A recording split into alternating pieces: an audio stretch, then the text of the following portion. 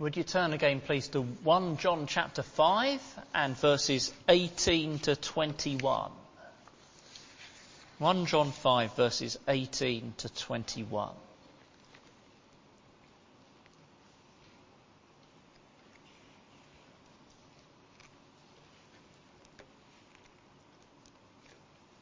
Now, I usually begin with saying what I'm going to preach about and why it's worth listening to. That's, I don't know if you realise, that's basically my pattern, what I'm going to say and why it's worth listening to. But this evening I'm just going to say, this is the Word of God. This is John finishing his wonderful letter. And so let's get straight into it and find out what it's about by getting into it. John is sometimes called the Apostle of Love. And while Jesus loved all of his disciples, it is John that is described as the one that Jesus particularly loved. And Jesus had made him loving. He really was the Apostle of Love. And so this letter is full of reference to love. We love because he first loved us is just one example of many. It's a letter full of love. And so he ends, verse 21, Dear children. Dear children. He loves these Christians he's writing to as if they were his dear little children. But because he loves them, he also warns. Because he loves, he doesn't shy away from saying things that, well, might have a little edge to them. And being straight with them about warning, about dangers that they face. And so he ends, Dear children, keep yourselves from idols. Here are his final words to these Christians he loves as his dear children. Keep yourselves from idols. Now, if you've been here as we've gone through 1 John over the months, you will know it's a letter that repeats itself a lot. The same topics keep coming up again and again in different forms. And so the question we face as we get to verse 21 is, why does he end like this? What idols have come up in the letter? John is not a man to bring in a completely new subject. He's a man to keep repeating the same subject. So what idols come up in this letter that he's warning them about? Now, this evening I am going to ask questions that I'm hoping that you will answer. And for the sake of those at home, I must try to remember to say what you've said so people at home get to hear. But there's a question for you, but I must admit it's a bit of a tricky one. In fact, it's a bit of a trick one. What idols have come up in this letter? What have we heard about the people he's writing to being in danger of idolatry? Well, I won't pause for long to give you a chance to answer because I think the answer is none. None. If you're talking about statues and images people bow down to and the normal way we think of idols, it just hasn't been a subject in this letter. So why does this apostle, who is very keen on repeating himself, and he said at the beginning all his subjects and then the rest has been repetition in different ways, end with, keep yourselves from idols? Well, there haven't been any idols in this letter. But there has been this. All the way through the letter, he's been guarding Christians against false teachers. People who've come into the church, well, they'd left by now, but there had been people around who'd really unsettled the Christians by teaching wrong things about God, by teaching a wrong idea of who Jesus is. That's been all the way through the letter. And so those are the idols he's warning against here. Not some new subject that just hits us out of the blue, but the same subject that's been there right from chapter 1. There are these people with a wrong idea of God and Jesus. Keep yourselves from those idols. It might help us to see this if we have a think about what an idol is. So, can someone give us, there's multiple answers really to this, but how would you describe what an idol is? Have a think and then let's hear from someone. What is an idol? Any ideas? Okay, something in place of God. So it's a replacement for God. Yes. Margaret? Something that takes a bigger place in your life. Okay, so it's in place of God by being a bigger place than him. So you might still have some sort of belief in God, but he's been obscured by something. Yes. What else could we say? Yes, a misrepresentation of God. By being, let's think about it in the most basic way, it's an image of God, isn't it? The most basic sort of idea of an idol is there's an image of God. Well, let's take some of those and have a think.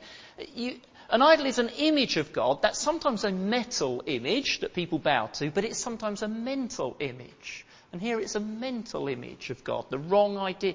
Now, I said wrong idea, it's a misrepresentation of God. The people troubling this church misrepresented God. They said the physical Jesus and the spiritual Christ were two different people.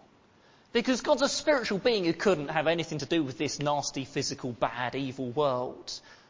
Misrepresented who Jesus is. And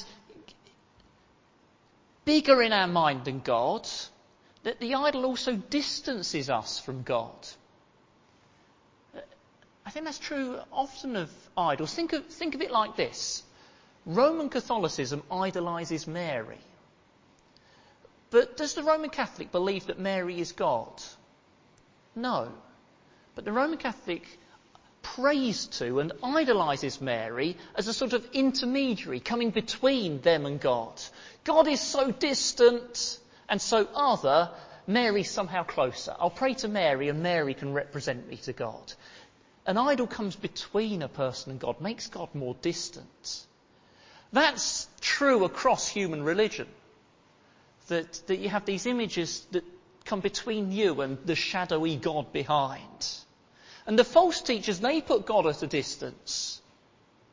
As some spiritual being quite distant from this physical world and us physical beings.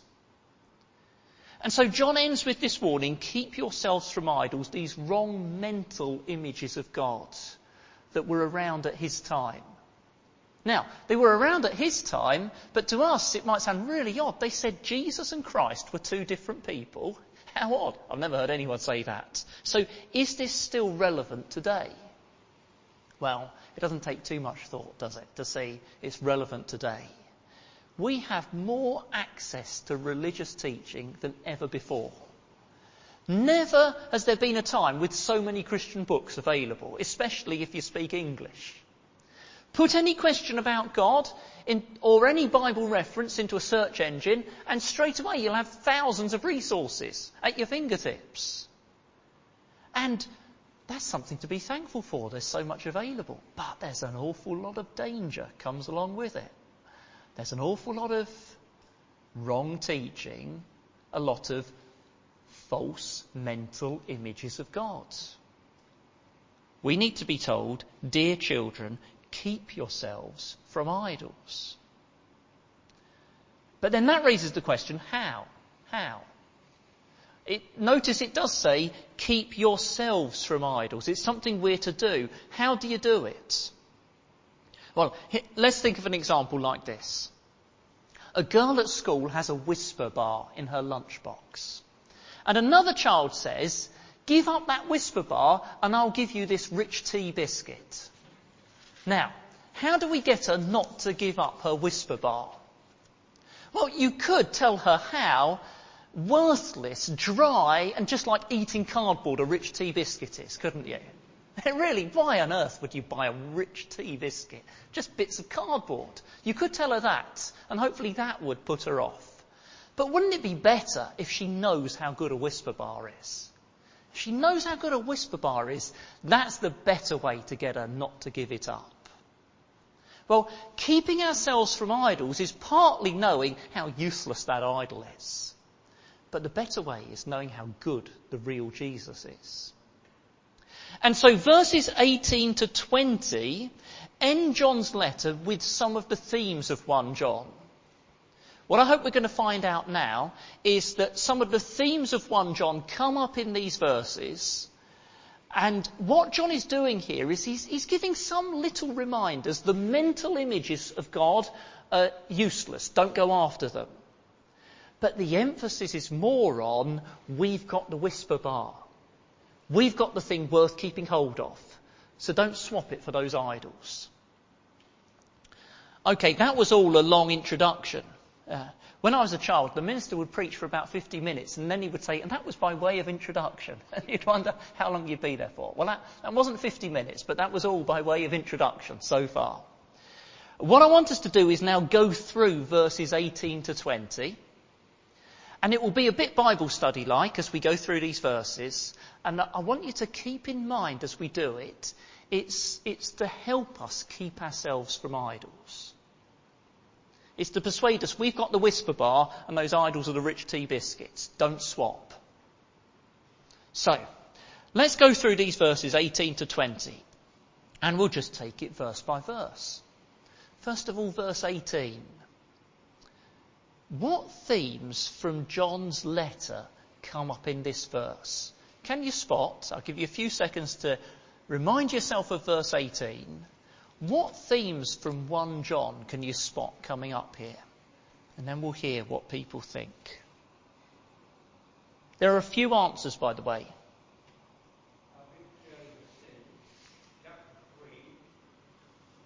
Did you say our victory over sin? Thank you, Brian. I was just going to give people a few more seconds to read and think, but we've got one answer already. Thank you.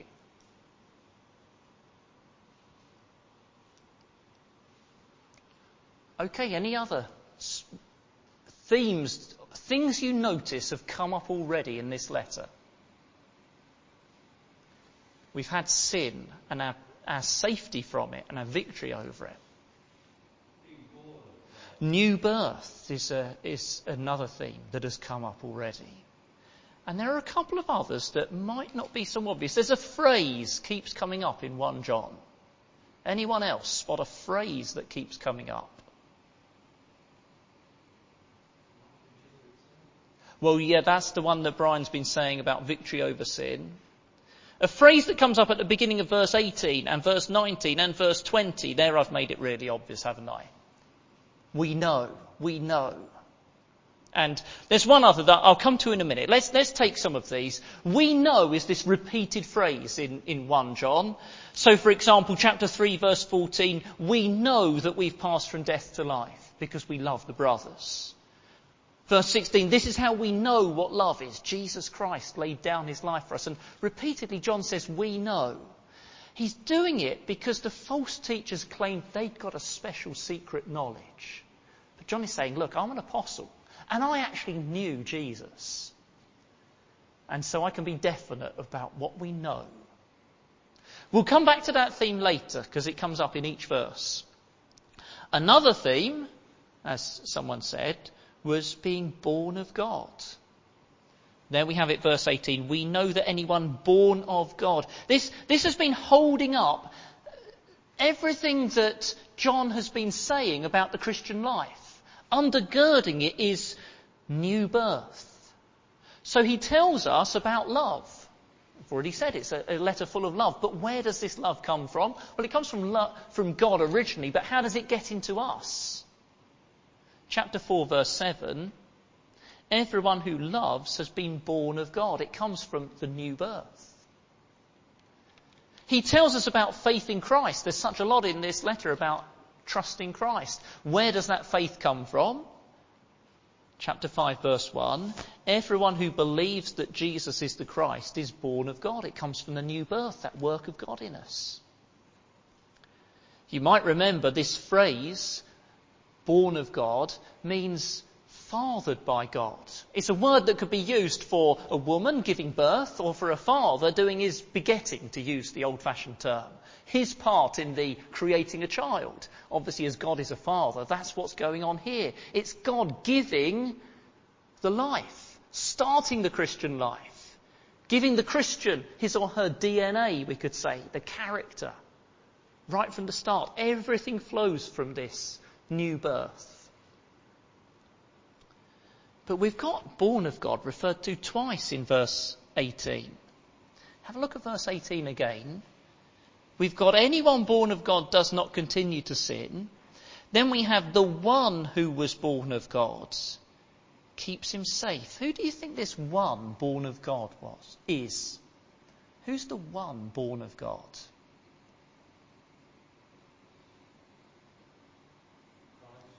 It is Christ, that's right. It is Christ. But what is interesting here is that Christ is described in a way almost identical to the Christian. I hope you can take it from me that it looks even more identical in the Greek that John was writing in. The Christian is anyone born of God, and Christ is the one who was born of God. Written identically to remind us of another theme of John's letter. Here's another theme that he's reminding us of, which is the closeness of Christ and the Christian. Described almost identically to remind us our lives are intertwined with his, one with his, dependent on him. He's the eternal Son of God, and through him we're adopted sons of God. Whether you're male or female, you're an adopted son of God. In other words, full rights of inheritance. And that makes him, I hope it isn't too irreverent to say, our big brother. That makes him our big brother. Now, I don't know how many of you have got big brothers and what your big brother was like if you had one. Some big brothers treat their little brothers as annoying nuisances. Some big brothers stick up for little brother. And it's good in the playground when the bully comes along to have a big brother to keep you safe and stick up for you. And that's the sort of big brother we've got. That's what's going on here in verse 18. The one who was born of God keeps us safe, and the evil one cannot harm us.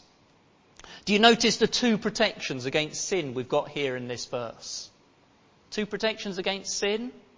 There's God's DNA in us. A character that will react against sin because God's fathered us. Oh yes, we fall for sin, sadly. And sometimes it looks attractive to us and we go for it. But if we've got God's character in us, it will sicken us and we will turn from it. And so John can say the one who was born of God does not continue in sin. We've got protection on the inside. But there's also protection on the outside, because there's an enemy on the outside. Satan tempts us. And Satan wants to take us down. And he throws at us troubles with the hope that they'll make us bitter and make us turn from Christ. But we've got a big brother who won't allow that. And he turns instead those troubles into ways to grow patience and love and to make us more like him. What gifts we've got here. That's what John is doing here. He's saying, remember, this is nothing new. I've been telling you this in the letter. What gifts you've got. Keep hold of them. That's the way to keep yourselves from idols. But what's the warning note here? In these verses, the emphasis is usually on the positive, but there is also usually a little warning note. What's the warning note? The way to see it is, how does verse 18 link to what the false teachers were like? It may help you to look back at chapter 1, verse 6. If you look back at chapter 1, verse 6, John drops into his letter every so often things that are having a dig at the false teachers because of what they were like. Any idea, if you look at chapter 1, verse 6, what were these false teachers like? And John here is warning about them. Maybe it would help if I read chapter 1 verse 6. If we claim to have fellowship with God, yet walk in the darkness, we lie and do not live by the truth. What would you guess the false teachers are doing? They're claiming they're these great people who know God, but they're continuing carelessly in sin. Sin's no big deal. Sin's just something in our physical bodies, and of course we're spiritual beings and the physical doesn't matter sort of thing. They claimed to be Christians, but they carried on carelessly in sin. And John is saying here, whatever their claims, however impressive they may be, however good their teaching might sound to you, they are not born of God. And you can tell that because they're carrying on in sin. And they haven't got God's character, God's attitude to sin. It's just about bird nesting season, isn't it? And in our garden there are blue tits nesting in the box, and I haven't noticed them yet, but we usually get blackbirds in the hedges and less desirably wood pigeons in one of the trees. Now, what will the blue tits produce when the eggs hatch? Blue tits. And what will the blackbirds produce when the eggs hatch? Blackbirds. You don't doubt that for a moment, do you? If in the blackbird's nest the egg hatches open and it's a cuckoo, you know that the blackbird didn't father it. You have no doubt the blackbird did not father that cuckoo. It's in the nest, but it's not from the father. And these false teachers, they were in the nest, in the church, at least they had been, but they were not from the Father. Chapter 2, verse 19, they went out from us, but they did not really belong to us. And you can tell that because they don't have the Father's attitude to sin. They don't have the Father's revulsion at sin. And we're being warned, however impressive someone is, however good a teacher they sound, however clever they are, if they continue in sin, if they downplay the importance of sin, if they turn the gospel into an excuse for sin, they weren't fathered by God. Beware. Keep yourselves from their idols. Let's move on to verse 19. Verse 19. What themes from 1 John come up here? I reckon there are two. There might be more, but there's two I've thought of. What themes from 1 John come up in verse 19? Go on, Brian. The world. The world. Yes, the world. And what's the world like? It's under the control of the evil one. Right, we'll come to that one. I want to deal with that one secondly. And the first one is children of God. Thank you. Thanks. Sorry, people at home, when I am forgetting sometimes to repeat what people have said. We've been told the world and the children of God are two themes in 1 John. Being children of God. Now, to be fair, the word children isn't in this verse in the Greek. It just says, we know that we are of God. But this is typical NIV. It's got the meaning right. It does mean children of God. And John loved this. John revelled in this, that we're children of God. I reckon John's most emotional, most expressive moment in the letter is chapter 3, verse 1. How great is the love the Father has lavished on us. Literally, of what country is this love? I've never come across this sort of love around here. That we should be called children of God. How out of this world to be children of God. When I was a teenager, starting to seek God and to be concerned by the gospel I heard, the warnings, and had I taken hold of the good news, I thought how wonderful it would be if only I knew I was forgiven and safe from hell. If I could just have that, I would be happy. If I could just know I'm forgiven and safe from hell. And you know what happened? God gave me that and so much more. So much more. To be a child of God. To have him as Father caring for me. To be adopted permanently into his family, not just fostered for a while. And then soon after those teenage years, my dad died. And to have a never dying father caring for me, that had an extra element to it as well. If there's anyone listening who's not a Christian, you are missing out on something precious. But you don't need to, because it's offered to you.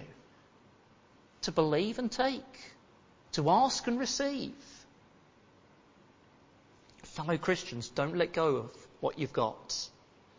The idols won't be as good, and there's no idol can be your father and care for you and discipline you and provide for you and take you into his home forever. Now, that other theme in what verse are we on? 19. Brian has said the world. I want to put it a little different way. We've got here children of God and we've got the world. We've got two groups of people. And we've got here maybe not so much a theme that you get across, John, but a way of thinking. And it's this. John thinks in a very binary way. Binary thinking. What does binary mean? It means he sees there being just two options. And everything falls into two options. Or every one fits into two categories. Now, binary thinking isn't very popular today. It's seen as rather harsh. Yeah, we don't want to say everything's black and white. No, most things are shades of grey. Yeah, we don't like being too black and white about things. No, just shades of grey and a bit sort of murky in the middle. That sounds nicer, doesn't it? Maybe. But John's way of thinking is very binary. Across the letter we've had, you're either in the light or you're in the darkness. You're either a person of love or a person of hate. You either follow the truth or you're a liar. He actually says very bluntly, or you're a liar. Who did John get this binary way of thinking from? From Jesus. I wonder if you can think of examples of Jesus being like that. You're a sheep or a goat. You're on my right hand or my left hand. You're a wise builder or a foolish builder, and on we could go. Binary way of thinking. Yeah, not popular today, but it is biblical. The Bible sees us all in two categories. So in this verse, the warning is more stark and more clear. We're not to say, oh, it's a broad church practicing good disagreement and nothing's black and white. No, John says it is. Now there are things we need to agree to disagree about. Yeah, otherwise you'll get every church pulling itself apart. But not what God is like, and who Jesus is, and what the gospel is, and the need to repent of sin, and the authority of the Bible. Oh no, we can't just agree to disagree about them. The Bible doesn't say, well, those people are just we're all on a different journey, with a different understanding of the truth. We're just on different stages of this journey. It says, we are the children of God, and the only other option is being under the control of the evil one. It's drastic, isn't it? It's drastic. But the purpose here is to warn, be on your guard. There are false teachers. Keep yourselves from idols. But surely it should also prompt this, shouldn't it? Shouldn't it prompt the compassion of Jesus? The whole world is under the control of the evil one. What terrible news. How to be pitied. How miserable, how dangerous to be under the control of the evil one. Shouldn't this prompt the compassion of Jesus? Let's get to them, the only news and the only person who can free them. John's saying to us, we've got something to keep hold of. And those idols being offered, no, they're not worth having. Let's see it once more in verse 20. Verse 20. What themes from 1 John do we get from verse 20? The Son of God has come. Thank you, John. The Son of God has come. This is how the letter began. The letter began, do you remember back in chapter 1, verse 1? That which was from the beginning, which we have heard, which we have seen with our eyes, which we have looked at and our hands have touched, this we proclaim concerning the word of life. He's come. He's come. And that's the basis for everything in the letter. Because the gospel depends on this. The Son of God, he's come. And that results in another theme that we've seen already. Because the Son of God has come, John knows, and we can know. Verse 20, we know also that the Son of God has come. What do we know? Can you spot two things we know in verse 20? Two things we know according to verse 20. It might be wrong to say things. There's the first one we've just been talking about. We know that the Son of God has come. And then there is, as a result, we know him who is true. Yeah? Two things. So the first is the Son of God has come. It's an event in history. It's something that happened 2,000 years ago. And it was seen by eyewitnesses and then reliably recorded and passed down to us. And that's an emphasis of John's gospel. I saw him, we've just read. I touched him. I heard him. And now I'm telling you all about it. So you can be sure the Son of God has come. It's historical, it's factual, it's objective. But then as a result, we can have this different sort of knowledge. Because he's come, verse 20, we may know him who is true, meaning God. He came so we could know God. And interestingly, there's a different word for know here. It's the word used in the Bible for knowing someone. It's about more than knowledge, it's about relationship. It is, very significantly, a word used like this. Adam knew his wife Eve, and then as a result she became pregnant. It's that sort of word. In other words, verse 20 is saying something like this. We know the historical fact the Son of God has come, so that we can know from experience the God who's true. We can really know him. Do you see, we've had this before in 1 John. Christianity is about historical facts you can look at and see the evidence, and is about experience now. Both of them. Now, this relationship of knowing God is so close, it's also called what in verse 20? It's knowing God, but it's also what? Look for some little words. Being in him, that's right. It's so close. It's described as being in him. In a little while, you'll leave this building and you'll go home. And you'll get closer and closer and closer to home until eventually you're in your home. That's the closest, isn't it? You can be in it. And it's saying this is such a close relationship. It's described as being in God. There's quite a lot in the Bible about being in God. There are different pictures to help us understand what it means to be in God. He's the rock of refuge we're in. What's that picturing? Safety, security. He's the hen whose wings we're in.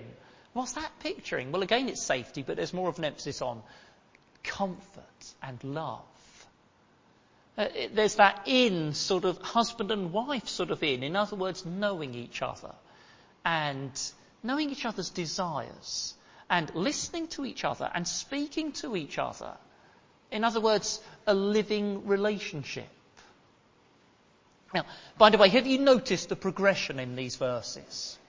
It went from God fathering us, verse 18, to being children of God, an ongoing experience, verse 19, to knowing God. The newborn baby it has a relationship with God, but there's also a growing to know God. And then this knowing God is so close, we're in him. Wonderful progression. And notice it all depends on Jesus. Verse 20, and we are in him who is true, even in his Son, Jesus Christ. The even isn't really the most helpful translation. It's saying this is how we're in him. How are we in the Father? By being in the Son. Where did John get this from? Oh, again, he got it from his master. I think he was there when his master was praying. John chapter 17. And he prayed to his Father and he said, just as you are in me and I am in you, may they also be in us. John overheard Jesus praying to his Father about this amazing relationship. The Father and the Son are in each other. And so if we're in Christ, we're in God and we're safe and we're loved. And it's a living relationship. This relationship of the Father and Son, we're getting drawn into it. We get a little taster now. But there's much more to come when he appears and we see him as he is. That's a quote of 1 John 3. And then that will be eternal life. And that will be knowing the true God. And that brings us to the last sentence of verse 20. Do you see it there? He is the true God and eternal life. Who is the true God and eternal life? Who's it talking about? Jesus? Maybe. Or maybe God the Father. And I have to admit, it's very difficult to tell. Because the way the grammar of the verse is, you could take it either way. And our theology allows us to take it either way. Because I hope you have no doubt that John believed that Jesus was God. He tells us that at the beginning of his gospel. as well as in other places. It can be taken either way. So when you get that knock on your door and it's the Jehovah's Witnesses, this isn't the verse to be going to prove to them that Jesus is God, because it can be taken either way. You've got plenty of other better verses. But I also think we can be fairly relaxed about which way you take it, because I suspect that John wasn't too worried about which way you take it, because he'd heard from Jesus say, I am in the Father and the Father is in me, and we are one. So maybe he's talking about Jesus, maybe he's talking about the Father, or maybe he isn't too worried because he knows they are one and they are both the eternal life and the true God. No idol can compare with this God, beyond our imagination and our understanding. So remember the schoolgirl with the Whisper bar in the lunchbox and someone trying to persuade her to have this rich tea biscuit instead? It helps to know the rich tea biscuit is like a piece of dry cardboard, but it's better to know a Whisper bar's really good. By the way, I haven't been sponsored by Cadbury's. But John's letter has warned us. There have been repeated warnings, because we do need discernment, and it's worth knowing there are dangers out there, and they're sometimes very subtle. But far more, John's letter has shown us there's a Saviour who brings real good news. And he hasn't shouted it from a distance. He's come into this world. And he's come physically in a body. And he's come and he's physically died and given himself so we can know him and be in him forever. And there is no idol can compare with him. So, dear children, keep yourselves from idols. Let's pray for God's help to do that. Father, please give us discernment. There is a lot of false teaching around, and it can be very subtle. And anything that distorts the truth or leads us from the Lord Jesus is very dangerous. So please give us discernment and wisdom and care. But more importantly, please, may we see more of the Lord Jesus and understand more who he is and be amazed more at what we have in him. How amazing to be fathered by you and be children of you and to know you and to be in you and one day to be taken to be with you forever. The God who is Father, Son and Holy Spirit in perfect love. Father, we thank you. We pray we'd value and cling on carefully to what we've got and keep ourselves from idols. We ask in Jesus' name. Amen.